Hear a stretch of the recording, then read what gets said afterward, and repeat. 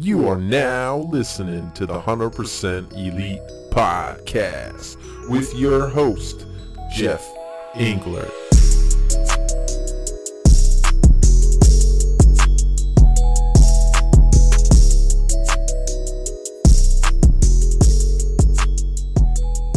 What is up, everybody? It is your captain back at it again for another episode of 100% Elite Podcast.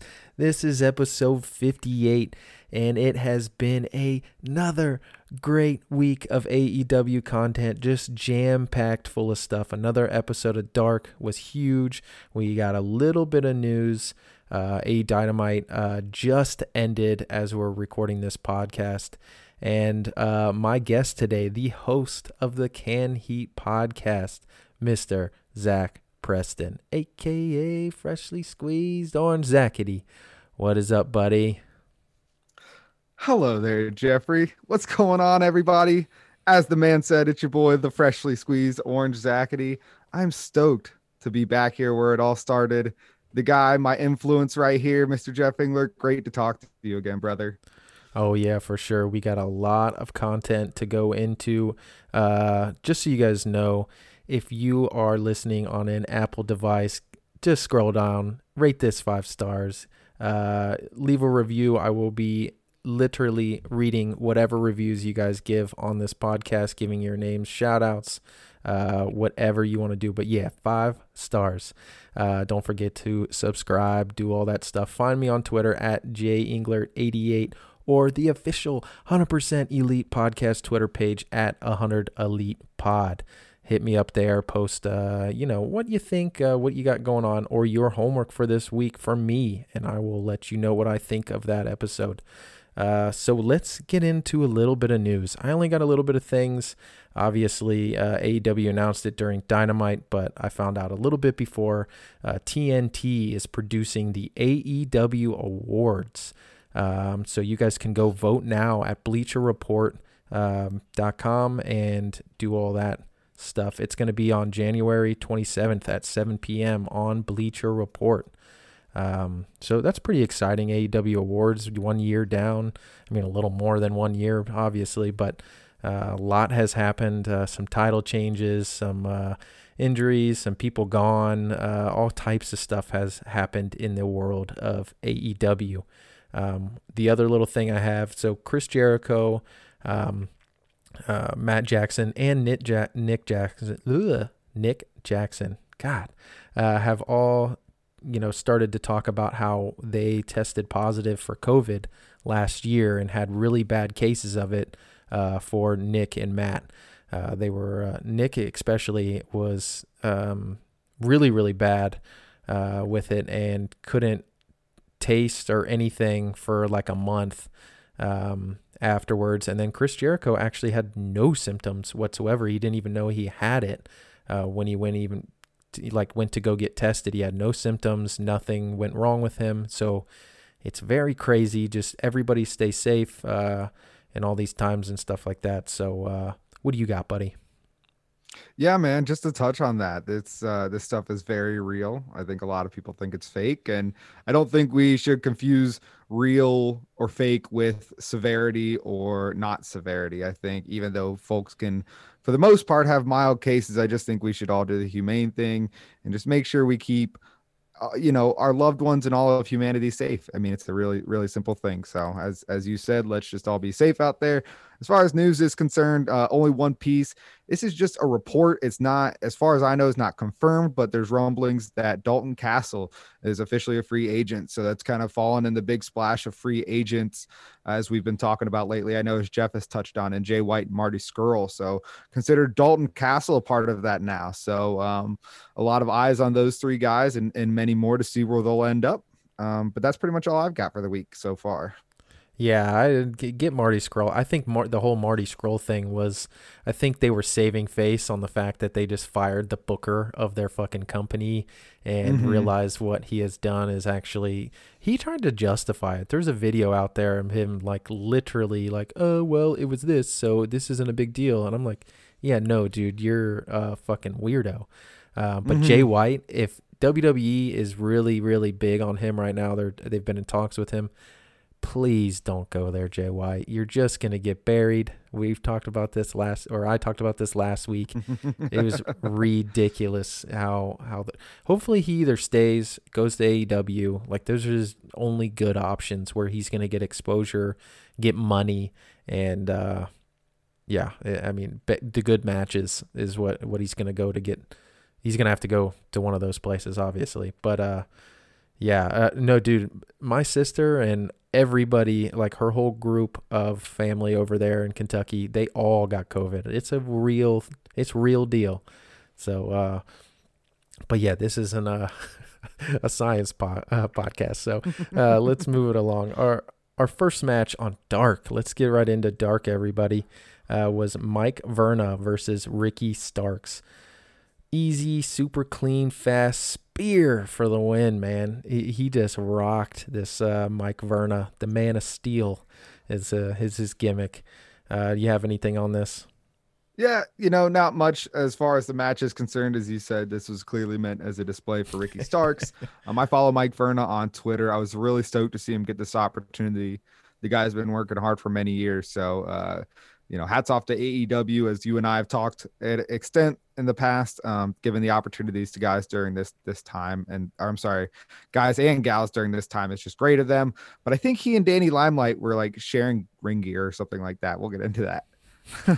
But I know you wanted to talk about this Fuego del Sol match you told me before, so why don't you move into that? Ryzen versus Ryzen and Fuego del Sol, versus Jurassic Express. Now, Jungle Boy and Luchasaurus are my key Jurassic Express. We'll get into the Jurassic Express later, but with Marco Stunt. Dude, Fuego Cell coming out with the blue gear again, not looking like a fucking bag of flaming hot, flaming hot Cheetos. He looks a lot better. Actually, this match was really good. Jungle Boy turning Fuego inside out with that big clothesline. Luchasaurus has great comebacks in this match. Literally, there's a point where he's just tossing people over the ropes into Ryzen right there. There's a fucking sweet Poison Rana from Fuego del Sol, dude. Yes. It was killer. And obviously that assisted power bomb for the win. Well, it wasn't actually a win. Jungle Boy had to just all of a sudden get the snap, the snare trap. That's what it was. Snare trap submission. I don't know why he didn't just finish with their double team. He had to put the submission on afterwards. Like, it didn't, I don't know. It seemed a little extra to me. Yeah, I agree. I think it took away, like, that's a super impactful assisted power bomb, and then to come from that when your opponent's defeated is a little strange. Miro sometimes would do that, where he would do, in his old days as Rusev, would do like just some dominating moves and to just put them in a camel clutch for them to pass out was always a little anticlimactic for me. But no, it was kind of along those same lines, but you hit the notes that I was going to hit. That Poison Rana was so sweet. That was one of the things I wanted to talk. I actually thought he was going to pin him on that. That was a seriously close near fall, but this was a nice tag team match, man. Yeah, it really was. Ryzen even looked good in this. His gear is definitely getting a lot better as we see him more and more. He just needs to change that hair. Yeah, I know you hate that. So, I mean, this was sandwiched by a couple quick matches. You talked about the first one. The next one was the Ty Conti versus Marty Daniels match. Ty Conti obviously coming into this match to get the rub before her NWA title showdown with Serena Deeb on Dynamite that we just got finished watching. So this match was pretty much all Ty Conti. Marty Daniels didn't back down from this match. I mean, she never just sold to get or to be jobbed out, if you will. But again, this is all Ty. She hits the Ty KO for the win. Not much else in this match. Do you have anything on this? I did, dude. The sweet arm drag and judo throw combos in the beginning of this was awesome. And this girl, Marty Daniels, reminds me of that WWE girl. She got her house broke into. Sonya Deville. Sonya Deville. Yeah. And even they just have that similar look to them. This girl was obviously, she was from somewhere else. You could hear her accent. I just couldn't really make it out if it was Australian or if it was either way. It still looked good in this match. I really like Ty Conti, man. She brings it in almost every single match she's in. Those kicks look devastating. But yeah, the arm drags for me were a highlight for this match. After this, we had the Dark Order, actually, like the whole fucking thing besides Reynolds and Silver.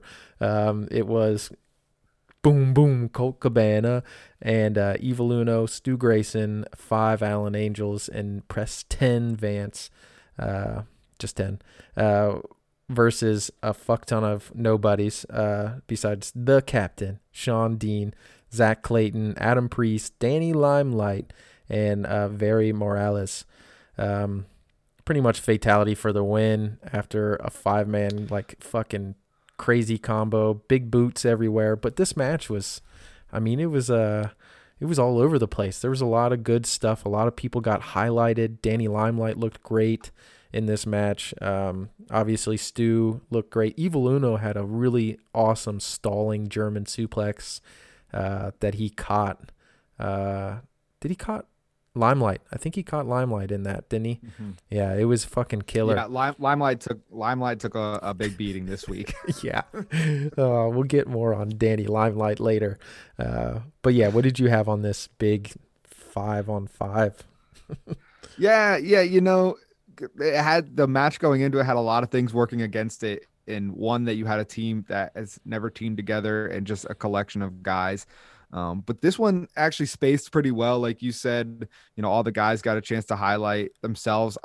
Danny Limelight's another one of those guys that's, you know, been really deserving, as well as a couple other guys on that team. I'm not familiar with the other guys on the team before Dark, but they all look good. I mean, they all got their chance to shine, but of course this was going to be Dark Order's night.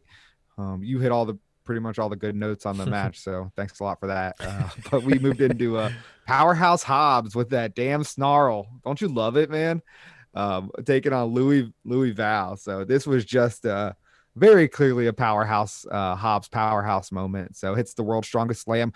I love it, man. I love that he's using Mark Henry's finisher. I think that's fucking sweet. I think you know, he deserves to use it. His story is great. I'm not sure if you saw his interview with Mercury, you know, but essentially talking about his upbringing and, you know, how essentially he got to where he is and how he wants to be a good role model for his son and all that. So it sucks when you read those stories, because you're like, man, I'm supposed to hate this guy because he's a heel, but like, he's really like a real dude, obviously. So you like him. So I'm really happy to see him here. I like that they're getting behind him.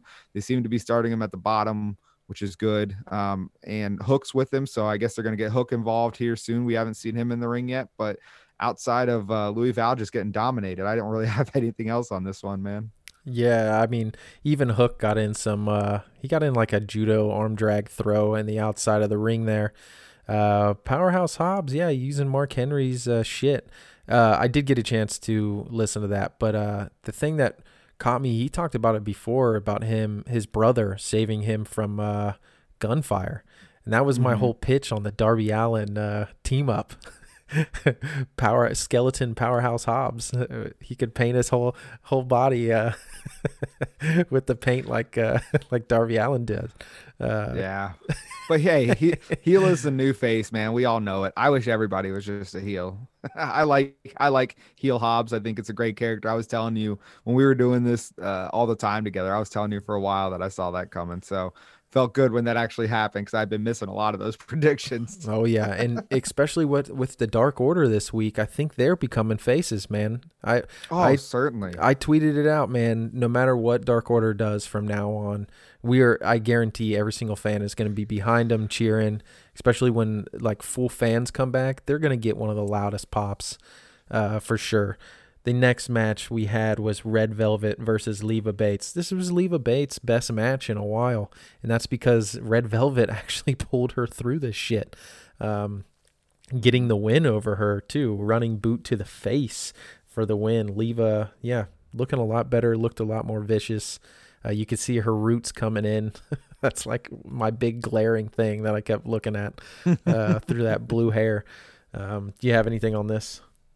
Yeah, man, Leva gets a nice amount of offense in here. I mean, she hits that nice Northern Light suplex in the beginning of the match. She hits, I mean, just super kicks the shit out of Red Velvet in the middle of the match. That one did not look like it missed, so that was a good one. I think we see a lot of misses, but you're right. Leva look good. Saw her in the crowd again tonight on Dynamite, not wrestling. So hopefully they get her more involved. There's some more stuff I want to talk with you about the AEW women's division later on in the show, but good showing for Red Velvet. It's not the last time we'll see her this week. But in any case, we move on to another Dark Order match. They're already carrying a 2-0 record tonight for Dynamite. It's El Australiano and Casey Navarro against your favorite Dark Order recruiters, the Beaver Boys, Alex Reynolds and John Silver. Dude, Alex Reynolds is a gem. This dude, I am telling you, is just like waiting for his opportunity to like shine. And you see all these guys talking about him on the internet, just like you haven't even seen like a fraction of the shit that this dude is capable of. Like it really shows. John Silver is a great worker as well. I really, really like these guys. I love their story with Hangman. This match was really great. El Australiano and Casey Navarro start off. They have control of the match early. Dark Order, gets their way back in the match like you would expect Dark Order to, and they're definitely playing the face card here, just like you said. Getting the hot tags in, wrestling from below a lot of times, which was really surprising for these guys. So you can definitely see that coming. Scorpio Sky's on commentary for this match, so you would have to think maybe they're going to move into a feud with SCU later. But in any case, Alex Reynolds hits the spinning Fisherman's Buster for the win. I think it was on Casey Navarro, if I remember correctly. I don't have that written down here, right? I believe so. One of those guys. Yeah, one of those guys took it. Oh no, it was the fancy pants dude with the horrible fucking gear. You don't like it? I love that fuchsia. I love fuchsia. I don't know why, but no, the fucking teal guy with he had like frilly shit coming off of him. Is that it? No. That's not who took the pin on this one. It was that guy with the fuchsia pants took the pin on this one. Oh. That's what I remember. I can't remember which. I think it's Casey Navarro. Nonetheless, we're getting off topic here. Dark Order going to 3-0 for the night on Dark. What'd you have on this one, Jeffrey? Yeah, definitely. I've been praising Alex Reynolds for a long time. He's a killer, man. He really does. It's because he doesn't have the big personality is why a lot of people haven't been like, shooting his praises off like they do John Silver. John Silver is a lot of energy. He's a big old ball of gimme. He's nuts. He's good in the ring. He really does. He's really strong, throws people around that he shouldn't. And, but Alex Reynolds, I think, is a better wrestler, man. I really do think he's got shit down. He looks a lot cleaner than most of the roster, and his moves are powerful. They really do hit clean. He's never had like a big botch. He had the one where he gets knocked out, but that wasn't his fault. That was somebody else's being a little too crazy in that Butcher and Blade match. But yeah, Alex Reynolds picking up a solo pin here instead of doing a combo move for the win. So nice. That Fisherman Buster looked sick as shit. But yeah, I want to talk about this fucking who the fuck was that guy? Who the fuck was that? Australiano? Dude, he literally had he looked like Tina Turner in teal wrestling gear. It was ridiculous. He did not look like I don't know. It was so silly, so goofy. Yeah. Do you got anything on that, or do you want to move on? Dude, you can move on. I've got nothing to. God, this ring gear. Nothing to give. I was just looking at that shit like, what the fuck? Even Taz mentioned it. Like, what the hell is going on with this guy's gear? Right. The next match was the Varsity Blondes versus Lee Johnson and Aaron Solo. This was a really nice, snug match between them. Lee Johnson, just he got in a lot of offense, and so did Aaron Solo. The Varsity Blondes, though, man, are gonna be once they get signed, I think it's gonna be their year from here on out, because the Varsity Blondes gimmick is awesome. They did a fucking like Doomsday Device drop kick. It was killer. I really like them. I like their work later. We'll get into their shit later, because they were on Dynamite this week. So I wonder if his contract with MLW has been up and they're just waiting to sign. I don't know when his MLW contract is up at all, but I am hoping that he gets signed. Griff Garrison gets that All Elite also, if he's not already. I don't think he is, but it would just be nice to have them as a solid tag team. I know Tony Khan has talked about he's not going to fire anybody in this pandemic, but once it's over, I think they're going to have a big clean house of a lot of unreally used people that they really don't have the show for, like bottom of the card people. I think are going to get the, hey, nice working with you, but I think we're. But hey, we're look, done that'll here. be great for all the independents, though. That'll be great for the independent promotions. Yeah, and basically, Dark right now is independent reels for them to go say, "Hey, this is what I've done. I can do your independent show," or make their cost higher. Right, and AEW does social media so well that like it's really nice that like these people who are coming on for a few episodes of Dark here and there like will be able to carry that star power to get more eyes on that promotion as well. Mm-hmm. I love that when they do the breakups of the YouTube where it's literally broke up in segments, so I can literally go through the list and write down all the matches, so I don't have to constantly like pause. Okay, let's see who this is. But our next match was 99 Anna Jay. Oh, you didn't even get to say anything. Hold on. I want to give you I didn't give you my notes on that. I just wanted to point out that was a really, really good match between the Varsity Blondes. Just wanted to point out on my episode 3 of the podcast, I gave Brian Pillman Jr. as my pick for the breakout star of the year for 2021. So hopefully it's a good year to him. But I like this match. They did pick up the win. I don't think we ever said that. They did the top rope dropkick power bomb combo for the win there. Yep. So now you tell us about 99. Yep, 99 Anna Jay versus Alex Gracia. I really thought Alex Gracia was going to have a bigger deal when she's beating people on Dark and moving on to Dynamite. I thought they were going to push her a little bit just because she's great and she has a great look, but now she's been smashed by Nyla Rose and she's getting beat by Anna Jay. Do that dangerous J kick was awesome. The Queen Slayer for the win, but a nice quick little match. Anna Jay bodied up. She's looking great. I really like seeing her and Tay Conti together. It's just like, Jesus, can you put more of that on TV or YouTube? What'd you have on this? Hey, look, I'm with you on that. That's my big takeaway. It did seem a little suspect. I agree with you for Alex Gracia to kind of be fed to Anna Jay like that. It seems like if that was the plan to put Anna Jay over so well, I mean, it could have been anybody to be on the other side of that. It didn't feel like it needed to be her.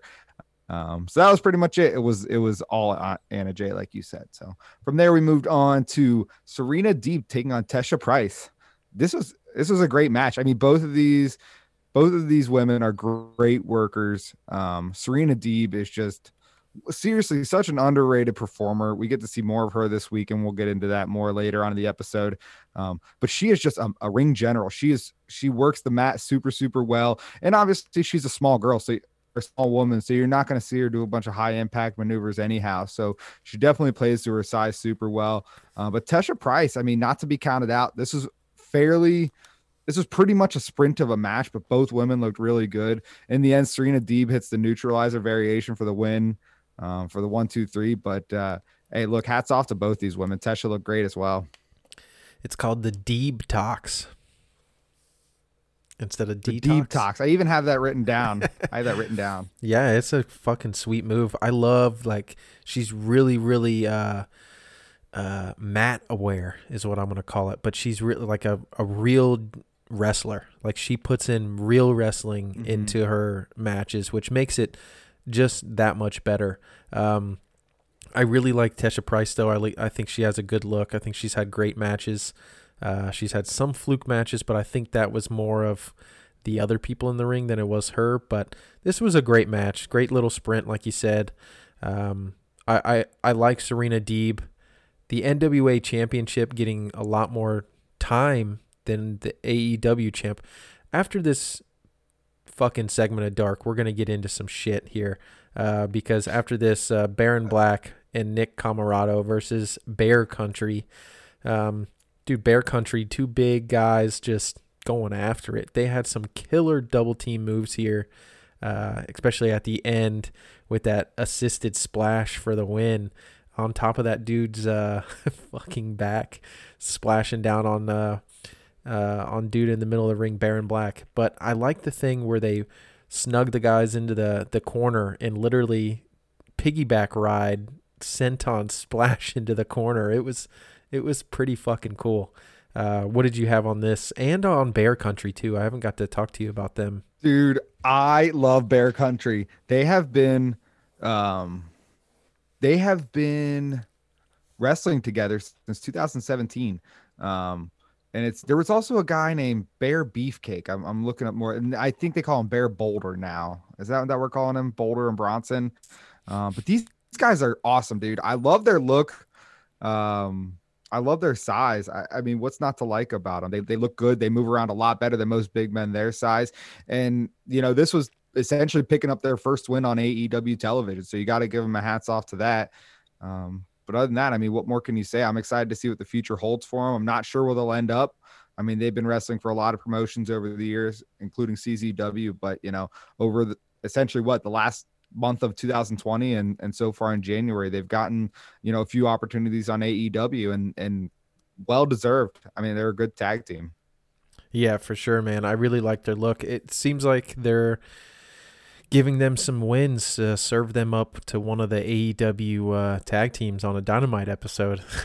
It's basically what it seems like it's going to happen. It's really hard. It's really hard with these tag team of big guys. I mean, think about the great tag teams of the, you know, in the recent past, I say, if you will. There's not a lot of like teams of like two massive dudes where you're like, man, these guys were a dominant tag team and like fun to watch for a lot of years. You know what I'm saying? So I think they've got that working against them. So I do see them falling the way of that. With the exception of your War Machine, which eventually got neutered into War Raiders and the Viking Experience and what the hell else you want to call it.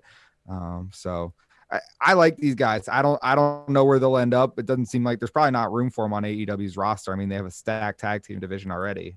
See, I think they're going to cut people out of that tag roster, and that's why they brought on the Acclaim. They have the Varsity Blondes Top Flight. them up. Yeah, Top Flight.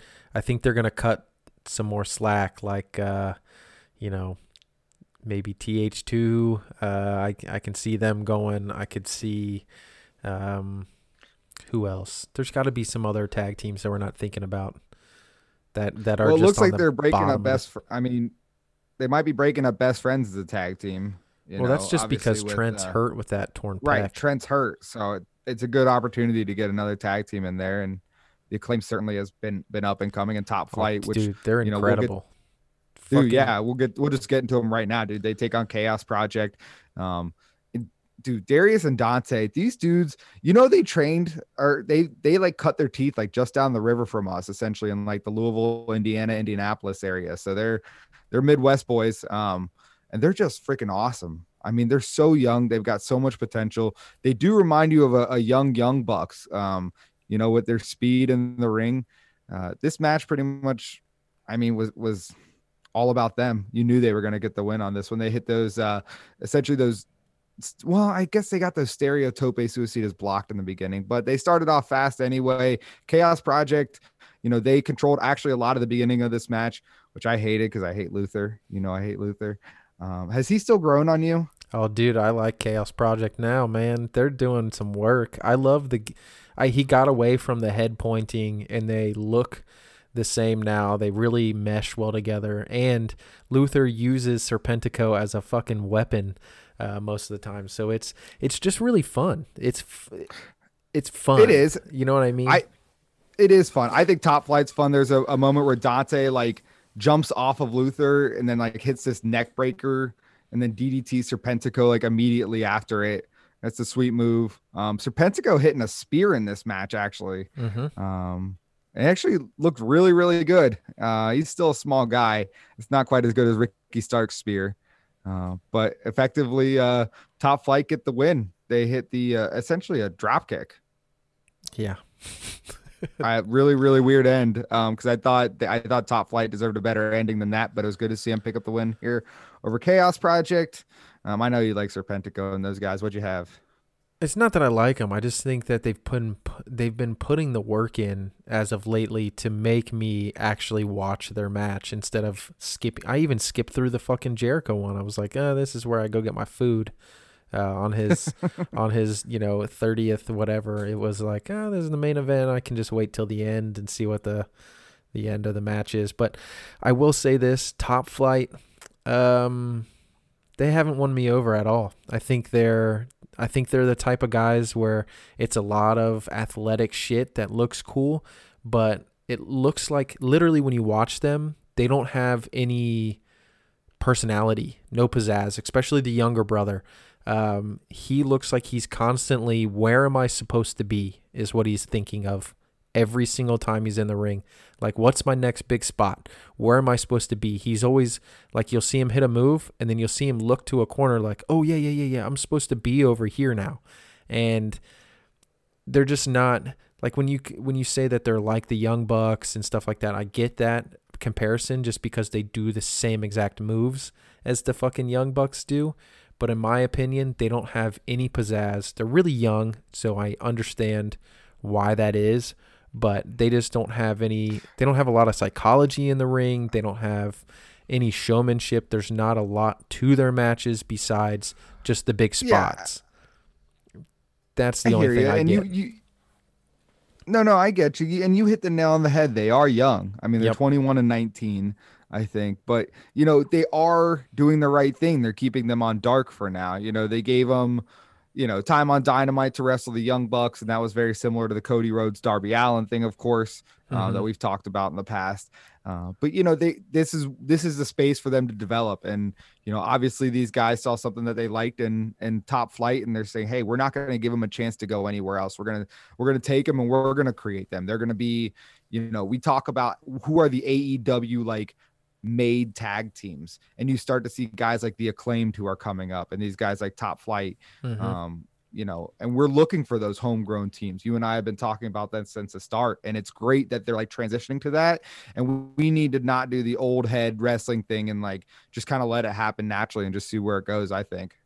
No, I get that completely. I've just seen so many people like put them over like they're better than the Young Bucks and blah blah blah. What like WWE people say about the Young Bucks is what these tag team guys do. It's just a spot fest, and they don't care about the rules, and it's really, really noticeable. That's my take from it. And it's the only reason I'm saying this is because I think it needs to be said, because they've been put on this pedestal already when they got in there. Like, oh my God, Top Flight is so great. Look at all the cool moves. Yeah, but the dude literally stopped mid doing something to turn around and go, oh yeah, I'm actually supposed to be hitting this guy right now. You know what I mean? Just like little things like that.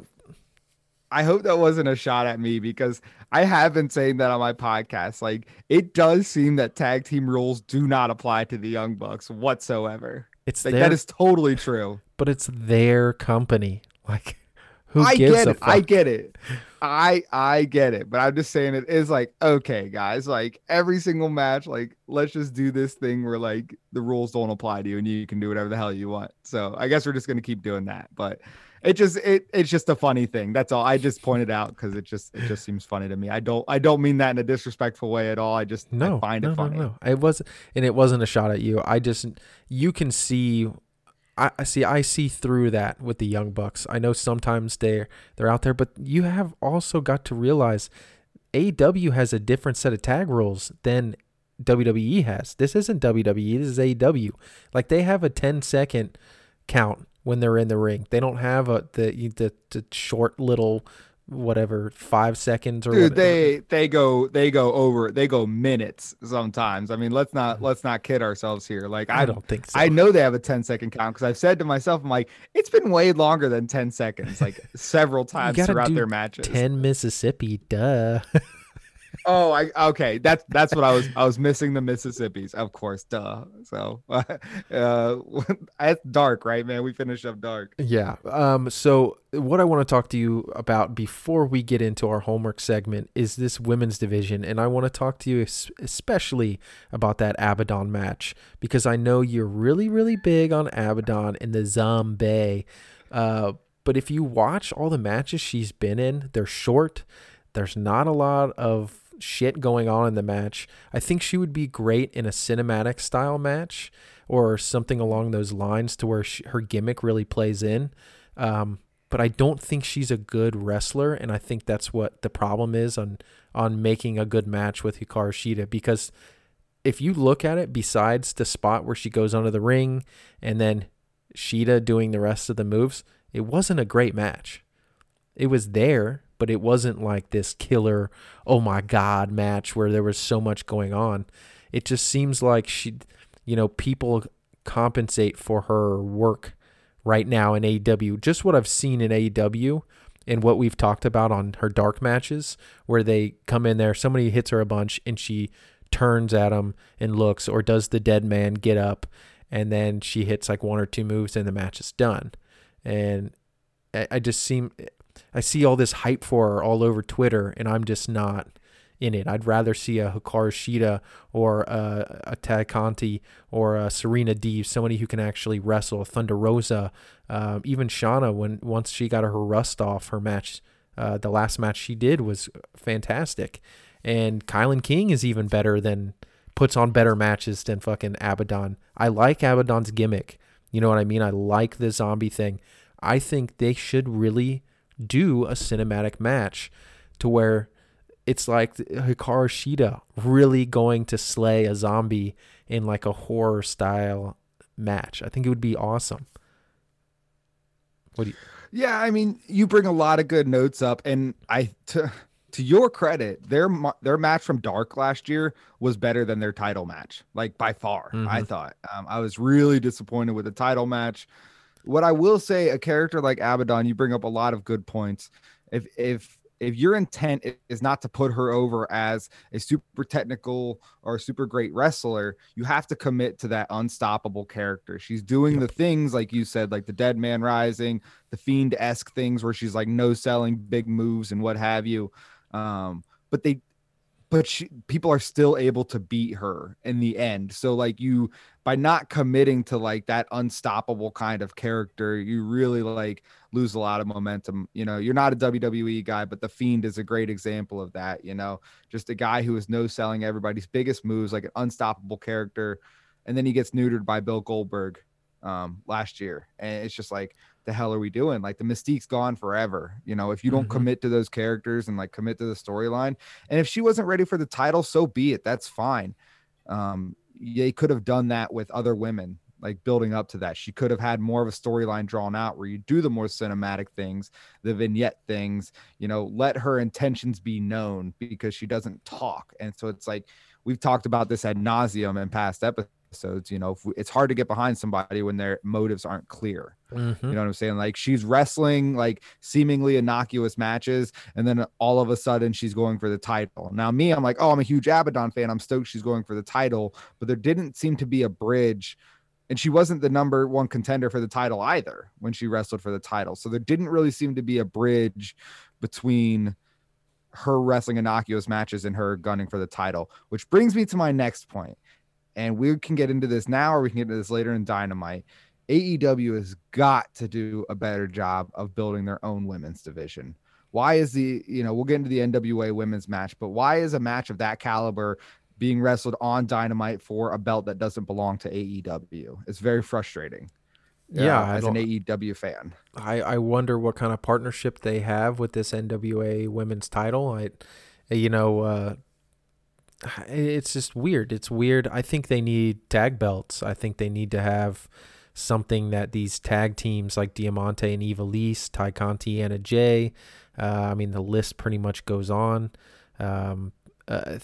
People wrestling for belts is what we want. That's what we want. You know what I mean? But like you said, the NWA belt getting more time on Dynamite this year alone than the AEW championship, or most of last year it was more Thunder Rosa coming here and putting on great long matches, and the AEW women's title getting barely any. And I've been one of those people that's like, give the women more time, but at the same time they only have 2 hours. There's going to be a third hour coming up. I just think once COVID's over and we don't have to keep paying. Tony Khan doesn't have to keep paying, our Lord and Savior Tony Khan doesn't have to keep paying all these indie guys. He can build Dark to be a more women's heavy show, in my opinion. Mm-hmm. But yeah, tag belts for sure. No, I get it. And like I said, I'm sure we'll have more to say when we get into Dynamite here. But first, let's get right into the official homework of the week. All right, everybody. The official homework of the week for me is going to be AJ Styles versus Hiroshi Tanahashi. TNA Final Resolution 2006. Incredible match. What do you got? I also have an AJ Styles match. AJ Styles teaming with Jerry Lynn to defeat Rainbow Express to become the tag team NWA tag team titles. That was on TNA on July 3rd, 2002. You can find that match on Daily Motion. I'll go ahead and put it to the Canned Heat podcast Twitter where you can find that match. But again, it was AJ Styles and Jerry Lynn taking on Rainbow Express for the NWA tag titles. And you guys know what to do with the homework segment. Tell me what you guys thought of the homework this week. Give a little review ski on the match. And I know I talked about it before. The reviews of the homework that I was going to do, the reaction videos are still coming. I've been working out the tweaks with this whole YouTube thing. They keep taking down a lot of my videos because maybe the image isn't too small. So I'm trying to get the right thing. I've seen a lot of reaction videos on every single type of content and they all seem fine, but for some reason it's like they just don't want me up there. So I'll figure it out. I'll get them up there and we'll start putting the homework review videos up on the 100% Elite YouTube channel. So make sure you subscribe to get ready for more content coming at you. But yeah, after this, we move right into Dynamite this week. Dynamite this week was killer. You mean like an hour ago? Because we're recording this this week. We're right after Dynamite. So the first match was Eddie Kingston versus Pac. Eddie Kingston has a little bit of a promo in the beginning talking about how he's basically just going to beat the shit out of Pac.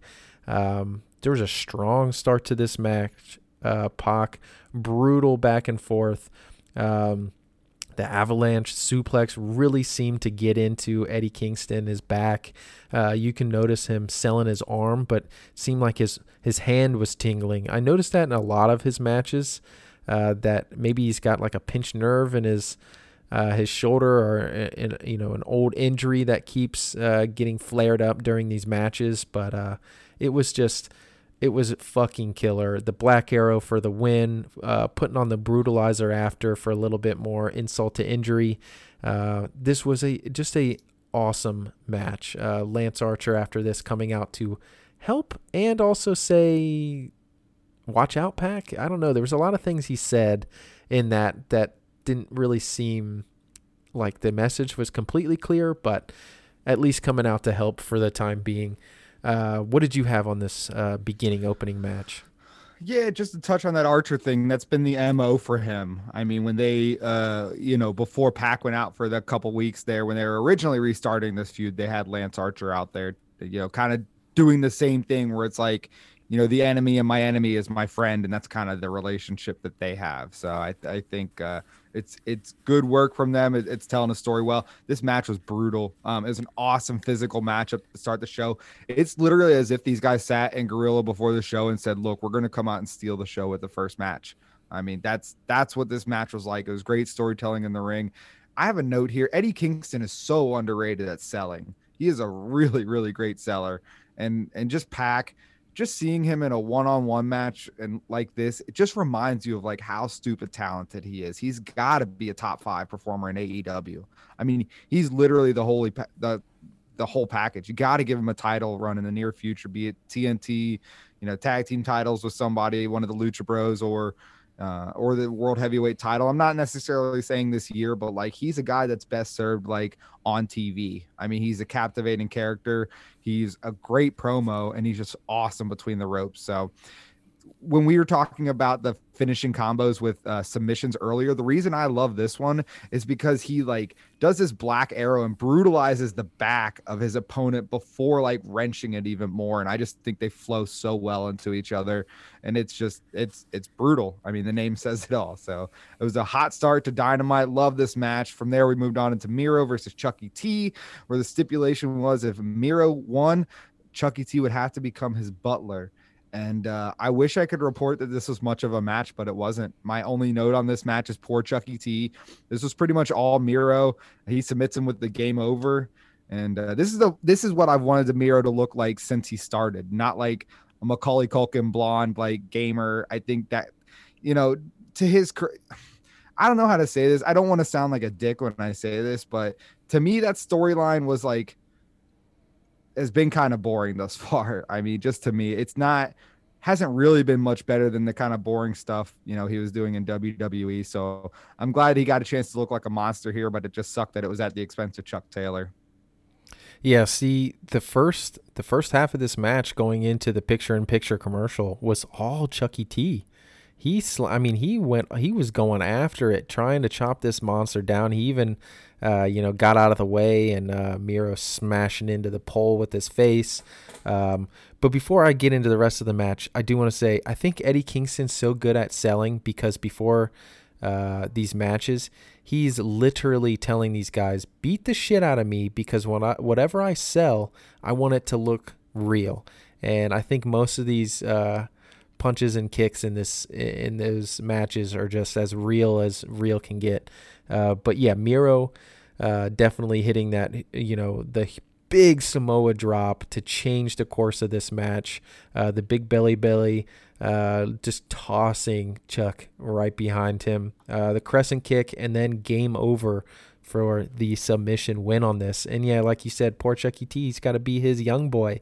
He's got to be his butler until the end of Penelope and Kip's wedding. So we're going to get a wedding in AEW, and it just doesn't seem fun at all. It doesn't. And Penelope Ford barely gets any time on Dynamite now. It's sad. I don't see her on Dark anymore. It's sad. Oh. No, and I mean, Kip Sabian really hasn't been around a whole lot either. I mean, he's there in person, but yeah, we don't get a lot of matches from him anymore, which is fine with me. But still, put Penelope. Get her. Yeah, I was about to say, I recall you always utilizing that as an excuse to see Penelope Ford. Oh yeah, for sure. The next match was, it wasn't even a match. Private Party and Matt Hardy arguing on money again, going deeper into this stupid gimmick. Because at first I was in, and now I'm like, this is kind of like the BTE segment where you guys just talked about the same shit for like 5 weeks in a row. I'm not here for this anymore. We get it. You're kind of shitty that he got you into a contract, but then you act like it's a good thing for like 10 seconds again, and then you go back to, but man, I thought we were boys.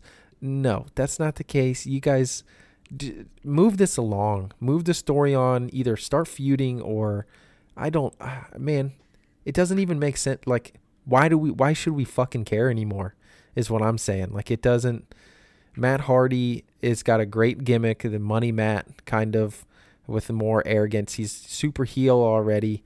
Just turn Private Party heel. Just make them dickheads with Matt Hardy doing their shit. I know they got a match set up next week for somebody. I don't care. That's how much I don't care. I don't even know who they're wrestling next week. What do you have on this promo? They're wrestling Matt Sydal and Top Flight. That's who it is. Top Flight. That's right. That's who they're beating next week. Yeah. It obviously is Money Matt. It's an iteration of the Money Matt character, if you're familiar with that. Mm-hmm. I think his managing a Private Party is a good move.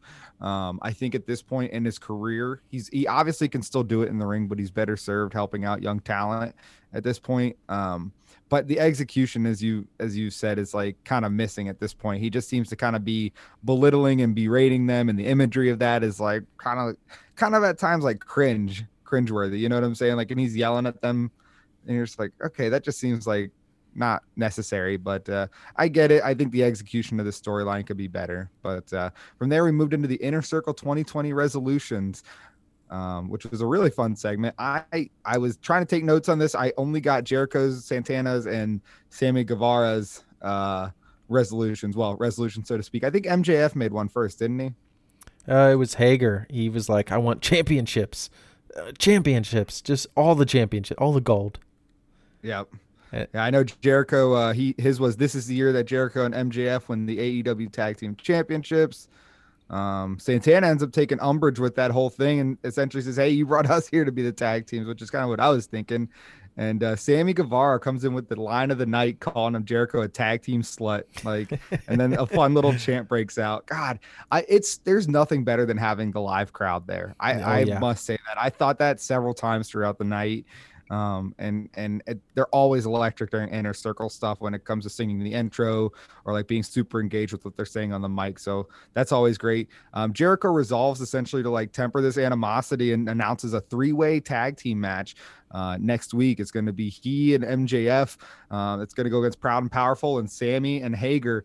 And the hilarious thing is Jericho makes a Sammy Hager reference and Sammy Guevara is like too young to get the reference and it goes right over his head. And I thought that was really funny. But why is Wardlow not wrestling? He beat Hager last week. So the guy who got the win is not wrestling. I didn't get that. Yeah, I just think he's like, I'm too good to be in a fucking tag team. So let's just move this along. I like this segment. I really did. I like the Inner Circle kind of feuding with each other is definitely change of pace, because their whole gimmick at first was we never fight, we never get into it, we never steal each other's finish, we never accidentally hit each other, and now they're doing all of those things. So good on Chris Jericho for the switch up, making things, and also Proud and Powerful, man. Definitely, we've been saying this for a long time. Why is Jericho and Hager wrestling tag matches when the Inner Circle has a tag team in their fucking ranks who are incredible? But just to like sum it up, I love this segment here. It was great. After this, we had the Dark Order on what's next. Knowing that Brody Lee is gone, what are they gonna do? And they're gonna have a tag match with the entire Dark Order and Hangman joining, and he can decide whether he's joining the Dark Order after the match, whether or not he's gonna join the Dark Order. You know what? I'm here for it now. Fucking join the Dark Order. He doesn't have the Elite anymore. And if you think about it, all the misfits of the Dark Order are now doing great things. Like, they were a bunch of kind of lost people, lost souls, and Brody Lee brought them all together and built them up to these, I mean, technically main event stars. They pretty much all are. If you think about it, the only people, maybe 5 and 10 still are on their way, but the way 10 was presented during that entire tribute show, he's so fucking over right now. It's incredible. Did you see all the Disney pictures? So they took Brody Lee Jr. to Disney, Cody and Brandy and stuff like that. But Preston Vance was there with him the whole way. And it's just really awesome to see him kind of take him under his wing a little bit more and step up as just a human being.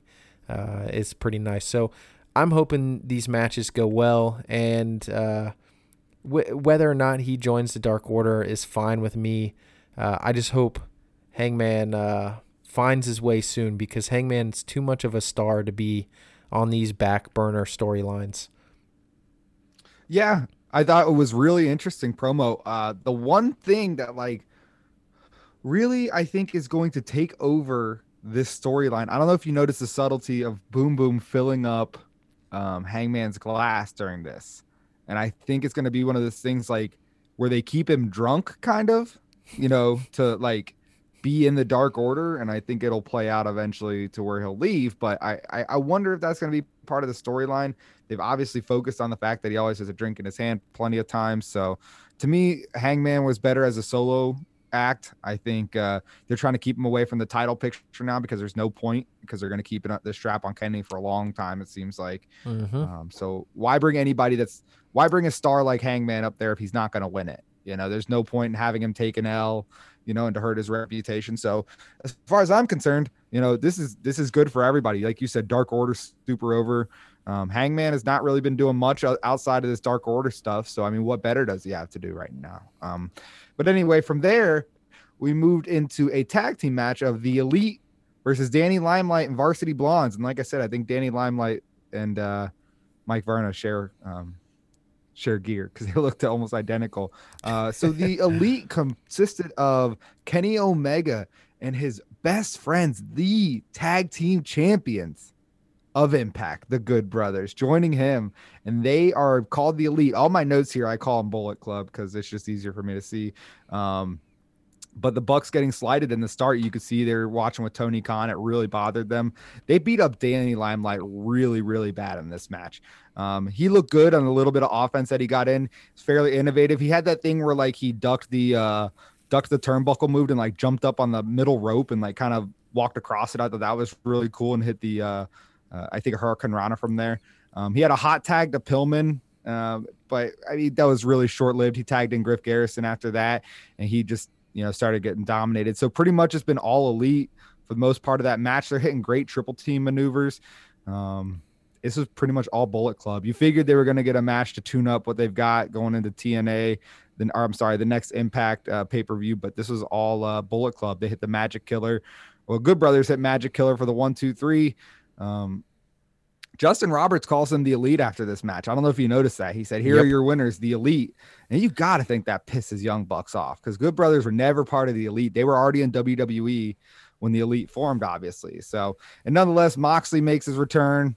You figure he wasn't going to go down quietly with no fear going 1-on-3 with these guys. You got to love it, dude. That dude just has no fear. But Phoenix and Penta making the save after that one. Mox is not deterred, though, man. He is just going after Omega. Locker room's coming out. Young Bucks come out. You and I were texting during the show that Young Bucks and Mox might get together to face these three guys. Kind of looked like it was heading that way. Young Bucks stopping Mox to, essentially stop doing this, and they end up eating super kicks from the Lucha Bros for their trouble. So maybe that's indicative that the Lucha Bros and Bucks are going to go out there for the title soon. We all deserve those matches, but they've already wrestled a few times in AEW. But that was pretty much it. Omega runs out scared after all this mayhem's going down. So that was pretty much that. How'd you like this match? I thought it was great, man. I really like seeing the Good Brothers do some real shit with like a live audience, because when they're fucking wrestling over on Impact, which we'll get into after Dynamite for the Impact Corner segment. It was later than I normally do it this week, but I forgot because it's fucking boring. The matches sound like shit. There's no audience. There's no sound whatsoever. The commentary sucks. So it's just hard to watch. So them here in this match, it was really, really nice. Oh, now. It's horrible, dude. But yeah, so the Elite, we'll get into this. So the Young Bucks in the beginning were talking, they were with Kenny doing a little promo segment, like, we'll see you out there. And Don Callis is like, no. You guys have a great entrance. Just wait here, and you guys will come out in just a second. And Don Callis steals the mic from Justin Roberts after he does the big, Kenny, all of the shit he's done, all of his accolades, North Carolina, by way of North Carolina. No, he just says, there's something, he says something random each time, like, is a cousin to somebody who lives in North Carolina, hailing from Manitoba, Canada, or Winnipeg, Manitoba, St. Thomas, Jericho. Yeah, so he says from North Carolina by way of Winnipeg, Manitoba. And I think, was it last week was the first time ever that he had been billed in AEW from Canada? No, this is where I think you've got this wrong, because I listened to the other week and I'm like, they always say something weird like, he took a jet that flew over North Carolina. Like they just put North Carolina in there. He's always been coming from Winnipeg. God, I say this fucked up every single time. Hey, we all fuck up, obviously. But yeah, you know what I'm saying. They're like wrestled somebody that comes from North Carolina, and Kenny's out of Winnipeg, Manitoba, Canada, blah blah blah. he's always been said to come from there. The North Carolina thing started. It has to do with somebody that he knows that they're giving shout outs to. I just don't remember what it is. I don't know if it's fucking Don Callis. I don't think it is, but there's something that has to do with in there why they always shout out the North Carolina thing. But it's never been he's come from North Carolina. That's not a thing. Justin Roberts says it really big, so it sounds like this is where he's coming from, but then they always throw in the Canada spot. But I was sad that it wasn't the heel Young Bucks in this match at all. Like, I wish they would have wrestled with Kenny, had a killer match, and then you get the shenanigans afterwards. But this also brings up the point, are the Young Bucks, since how fucking pissed they look, gonna at least wrestle the Good Brothers on Dynamite? Or are they gonna go to Impact next week and fuck up the Good Brothers? Or are they gonna show up at Hard to Kill and interfere with their match? Because I think Hard to Kill is this weekend, right? Yes, sir. Yeah, I don't know. I'll catch it afterwards on Daily Motion. But yeah, this match was definitely the Good Brothers all the way. Even Kenny got beat up by Danny Limelight more than he actually did offense. Danny Limelight is up there, especially with his match with Ray Phoenix. He's got that similar style, the walking the ropes, kind of stealing Ray Phoenix's gimmick there for a minute. But I liked it for what it was. Varsity Blondes definitely look great here. Dude, Carl Anderson's a fucking, like, no joke, a machine. He's great. And repping Cincinnati well there. Yeah, dude, he's killer looking. I really like his style and and everything. What's his name? Something Gallows, right? What's his name? Luke Gallows. Yeah, he's got some messy spots, man. If you watch him, he kind of like stutters when he goes to get into his spots. When it's all the big brawl stuff is all I meant, not during the match. He's very Diesel-esque when Diesel got older, if you will. When Kevin Nash got older, it's kind of like Luke Gallows getting older, you know? Yeah, but he does great stuff. I like the way when he hits people, he does that kind of like that open palm to the side of the face, like Dustin Rhodes does. When he hits people real big, or it kind of looks like he goes into the throat a little bit, but it's the way he punches, his hands open, and it looks cruel. I don't know why I love him so much, but yeah. To sum this all up, the Lucha Bros and Mox versus Kenny and the Good Brothers is going to be one hell of a match. You know that's leading up to, especially the way that they disrespected Ray Phoenix last week. So I'm excited to see that come into play. After this, we had the waiting room on Dynamite with Cody Rhodes being the guest this week. And I really love this stuff with Britt Baker that she's doing. I've talked about it when she's been doing it on Dark. So it's great that it gets a Dynamite showcase. Jade Cargill coming out looking like a fucking dime piece. Jesus. That's a woman right there, coming out there and basically saying she's gonna beat Brandy's ass as soon as she's done being pregnant, and she needs an opponent. Red Velvet, the little Brandy clone, coming out and fighting. I mean, putting it right to her, man. It looks like she's not backing down from the glamazon that is Jade Cargill, man. The just sheesh. As soon as that's done, we get a little promo that Britt thinks she's rolling the old stuff of Thunder Rosa, and it turns into a fucking like cell phone video camera footage of Thunder Rosa cutting a promo on Britt Baker, saying she's gonna beat her ass next time she sees her. What do you think about all this stuff? That's gonna be February 3rd, Beach Break. Yeah, dude, a lot of ass is getting beat, apparently. That's what everybody's saying.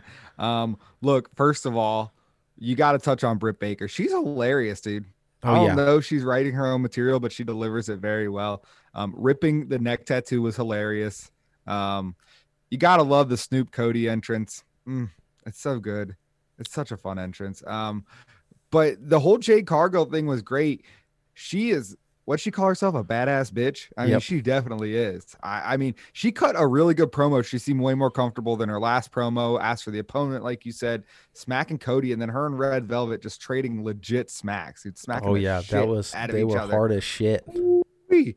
Listen, if Jade can become polished in the ring, she can be Charlotte Flair level dominant. Like that is the truth here. And it's funny that you say Glamazon, because I literally have a note here that she is a cross between Charlotte Flair, Jazz, and Beth Phoenix is what Jade Cargill is. I mean, she is just the full package. It remains to be seen if she can be super consistent in the ring.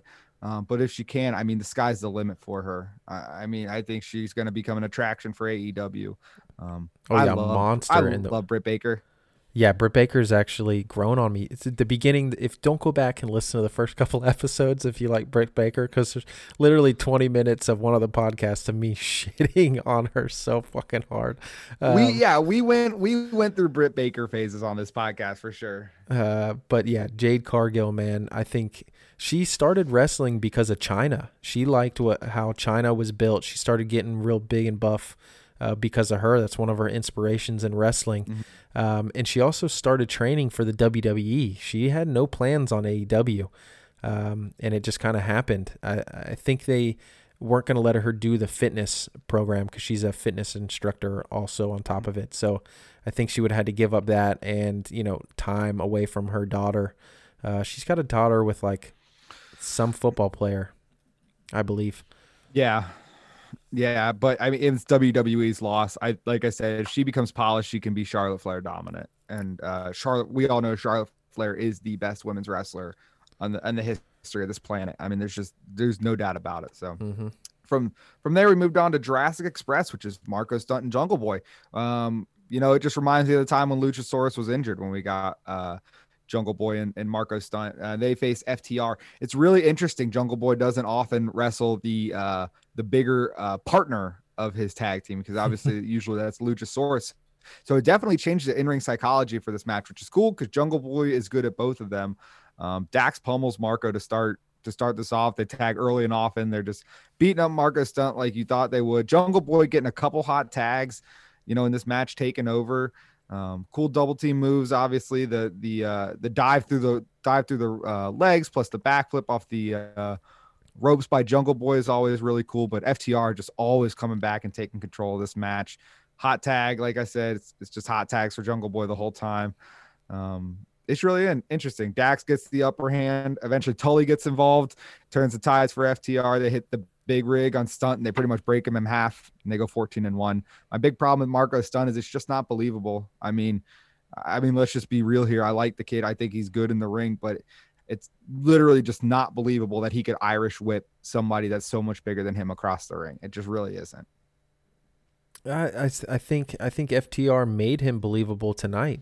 I think they made it look so great in the ring. He really did show out. And I think Irish whipping, that's the one thing in all of wrestling that is like, I mean, literally you could just tug on somebody's hand and they could just plant their feet. It's all about momentum. I get it. But that's one of the other big things, like, and also bouncing off the ropes. They've told us a million times, those ropes aren't bouncy. You have to lean into them and then run back, because what those ropes want to do is swallow you as soon as you run into them. And people talk about the bruises that they have when first starting, and they have to get calluses on those ropes. So I get what you're saying, but I think Marco Stunt as a performer is needed. It needs to have that suspended disbelief in wrestling, or else all of it, no matter how real and how snug everything gets, just like the fucking Abaddon gimmick, there has to be some kind of showmanship, some kind of suspended disbelief of, hey, maybe this little guy can beat one of the greatest tag teams of all time. They have to give us that. I didn't believe it though. Did you believe it during the match though? I got to ask you that. I thought this match was killer. I'm not saying it was a bad match. I thought it was a good match, but did you believe that Marco Stunt was going to go over FTR at any point throughout this match? Not by himself. I think Jungle Boy could have pulled out the win at some point because he's a top-notch person. But, obviously they're booking this so FTR gets the heel heat after beating down a small guy. I mean, that's what they've done with WWE when people would beat down Rey Mysterio or any of their small guys in general. I mean, Hornswoggle. Yeah, I was about to say, Hornswoggle had match after match after match, and, you know, he Irish whipped people. He did all that kind of stuff. So, and I've seen some of his independent stuff, and it's just it's not supposed to be solid, you know, fucking mat wrestling and brutal shit every single time. So obviously this is their entertainment side of FTR, showing you that they can work with anybody, any size, whatever. Right. And all MMA fans know you can have a Seth Petrozelli beat Kimbo Slice, you know. So I mean, it is a little guy can beat a big guy for sure. I mean, it's happened in real fights, like I just mentioned. So literally the first UFC, go back and watch the very first UFC, and it's the guy who won, it's the smallest guy. Yeah, he's tiny compared to this big muscle bound dickhead, and he wins. He chokes him the fuck out. So I mean, definitely he can win, and that I like that they did this for Marco Stunt for Marco, because Marco does, when he's out in that ring, gives 110% every single time. He looks better than the women who are in singles matches together. You know what I mean? Or some of these people on Dark who, if anybody from Dark is listening to this and you don't put 100 and 1,000,000% into your fucking matches on Dark, even though they're Dark matches, if you're not putting your all into those matches, you're doing yourself a disservice, because that is the reason why people get signed and not signed. But yeah. Is that all you had on this match? Yeah, pretty much. Did you want to take us into Serena Deeb and Ty Conti, or did you want me? I didn't know if you wanted the last match or this next match first. You can go ahead and take it. I'll take the last one. I figured you would. We had a technical mat classic between Serena Deeb and Ty Conti for the NWA Women's Championships. So I'm going to give you my good notes on this match before I air out my grievances afterward. And I'm sure you're going to have grievances as well. Who doesn't love Ty Conti? First of all, I do love seeing her. We talked about that earlier. There's a lot of nice technical mat work to start this match. Ty Conti just looking more and more comfortable every single week. It was super captivating. I mean, this was awesome back and forth. They were getting near falls. I think there was 8 near falls in this match. They're putting each other in submission holds. They really, really worked well off each other. I think I can't remember which announcer mentioned it, that Serena Deeb was part of the early training for Ty Conti. So it was really great to see them work together. And maybe that's why this match worked so well. Again, Serena Deeb, underrated, like I said earlier. They essentially, each women, like I said, they trade near falls. Serena Deeb, Ty Conti attempts to tie KO. Serena Deeb reverses it into the Deeb Tox, I think you said it was called earlier, for the win. It was really, really a great match. I mean, there weren't a whole lot of spots. Ty Conti hitting a couple pump kicks. Those always look powerful from her, from her martial arts background. So I really, really liked this match. I hated that it was for the NWA Women's Championship. I just don't understand why they're not building their own division to put on strong matches like this for their own belt and for their own brand. So, I mean, obviously Ty Conti's AEW's and Serena Deeb's AEW. So, I mean, anything that's good for these women is good for AEW. I just want to see them build AEW women's storylines outside of the championship. And right now, the only other women's storyline we really have going is the Jade Cargill Brandy, which has been put on hold for 9 months. You know what I'm saying? Yeah, it's definitely weird. I don't know why they're putting over the NWA. I think the only reason they did this for NWA is because they really, really want Thunder Rosa to sign with them once their contract is up. And to maybe, I don't know what they're doing here. I know they're trying to make this big powerhouse move to get all these wrestling, all these wrestling companies to work together to not take down the big WWE machine, but just to let them know, like, it's pretty much all versus one right now. Like, you guys have nobody else to turn to anymore. And I know Triple H was like, we'll work with anybody. That's not true. That's not what you guys are about. You guys don't work with other companies like this. I also think NWA is They just had a show not too long ago. I don't know what it was called. Nick defended the belt against Brian Pillman Jr. Yeah, but who the fuck watched that? I watched a replay of it. Yeah, I watched the replay of it, exactly. I'm saying who sat up to watch that?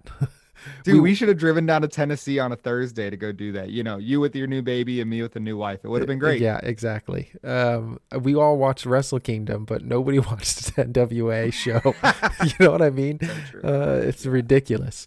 But yeah, the title being on Dynamite so much is just glorifying the NW. It's just keeping their name relevant while they're in this COVID hiatus. And I think that's I think it's a favor.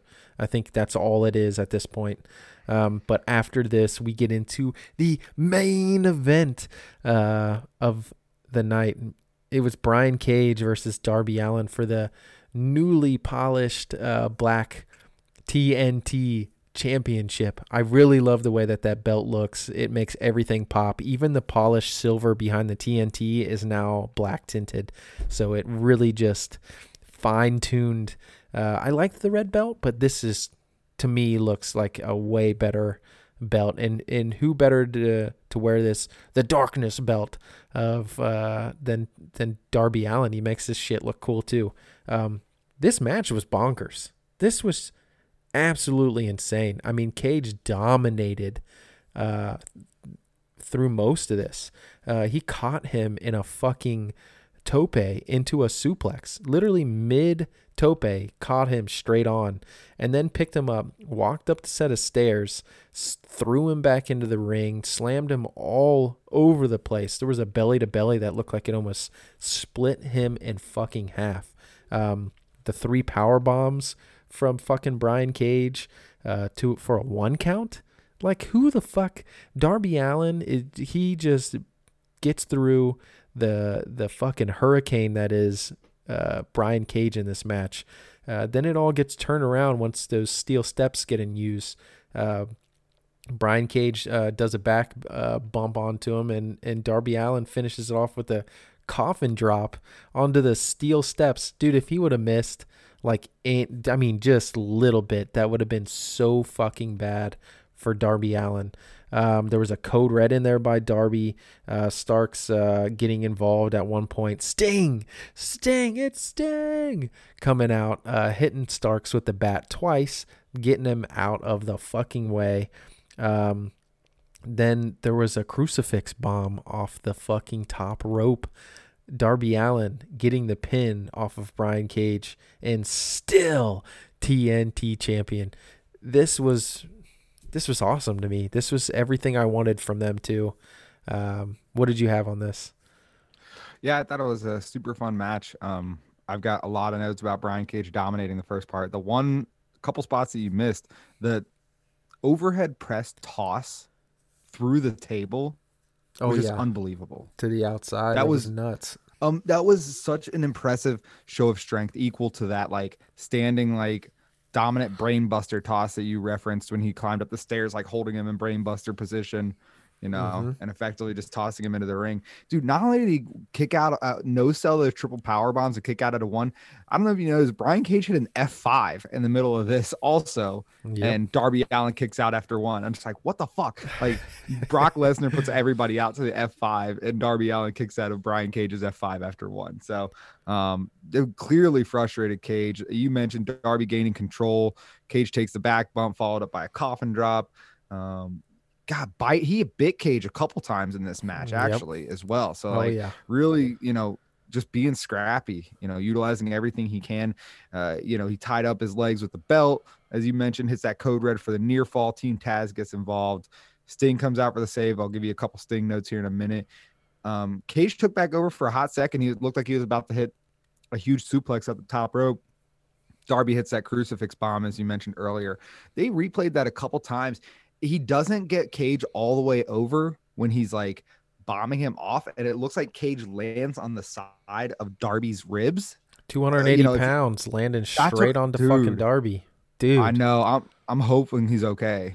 Oh yeah. I purposefully didn't cover everything because I noticed the last couple matches I went through everything, and you were like, "Well, you hit everything on here." So I was like, "I'm gonna make sure I leave a couple things for you."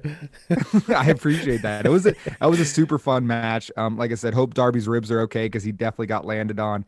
Announcers did a great job pointing out that the way he crucifixed him and bombed him and had him pinned, like Brian Cage was working against the weight of his own body to try to get out, and he only had just like no room to do that. So it was a brilliant way to get a pin. Not a traditional Darby pin. That does Dynamite for us. There's a couple things I wanted to say something about Sting real quick. Why the hell does this guy keep dressing up to come out and do the same things every week? You talk guys like who aren't wrestling, like you see, you saw Team Taz, like Starks and your Powerhouse Hobbs, like they're dressed down. They're not in their gear. But every time Sting comes out, he does the exact same thing. He's dressed the exact same way, and he's not wrestling. I mean, what are we doing here? Why is he dressing up? Why is he putting his face paint on only just to come out and hit people with bats? I want to see more from him. They're just doing kind of the same thing with him every week at this point, and I think that's kind of getting old to me. That's all I have to say about that. Did you watch WCW? No, I get it. But the point of AEW is not to fall into old tricks. But he was up in a rafter for a year before they actually did something with him. And he would come down, from there every once in a while. But he sat up in that thing every single night for not every single night, but every single episode for a year straight before they finally did something with him. I get it. But you and I both know, one, they're not going to recycle storylines. So even if they're trying to like pay homage to that, you can't fall into the same traps, that frustrate people eventually, because I think, and me, I think I'm probably a little less tolerant only because I've been watching, so much programming, especially since I started doing my podcast. I'm just watching a ton of programming. And I think the thing that I find irritating about some shows in general is just like wasted time. Now, AEW is very minimal compared to their competitors. A lot of wasted time and a lot of other promotions. So, to me, that was my only gripe actually for the entire show, minus the whole AEW not building their own AEW women's storylines. But overall, a freaking awesome show. There was a lot of great action. And they announced the card for next week. We have that Inner Circle triple threat tag match that we talked about earlier. Matt Sydal and Top Flight versus Hardy and Private Party. We have Dark Order and Hangman versus Chaos Project and Hybrid 2. They said Mox is going to be wrestling, and then the return of Nyla Rose. She's going to be wrestling legit Layla Hirsch. So that's what we got on tap for next week's Dynamite so far. Yeah, and I'm suspecting that they're going to be announcing more matches as it comes. Beach Break seems like it's going to be awesome. It's going to be in Miami. They're going to move things down there for 6 weeks, I think, of programming. That way, breaks up the monotony that they have there. I think the morale just needs a boost in that roster since the passing of Brody Lee. So this is going to be great. We actually get a beach break, hopefully at the beach, because they can't go on the cruise this year because, COVID and shit. So hopefully it's still called, Chris Jericho's Rockin' Wrestling Rager at Sea Part 3 or whatever it is. I think it had another name to it, but and they might put the ring in the ship and still do some matches from there. Yeah, I don't know. I think they have a location that they haven't disclosed. The only reason I'm really excited about this is that they're going to go there, shoot a bunch of content. Hopefully that the talent has a bigger morale boost, but you won't have that fucking Reddit guy going to Daly's place and spoiling all the fucking shows.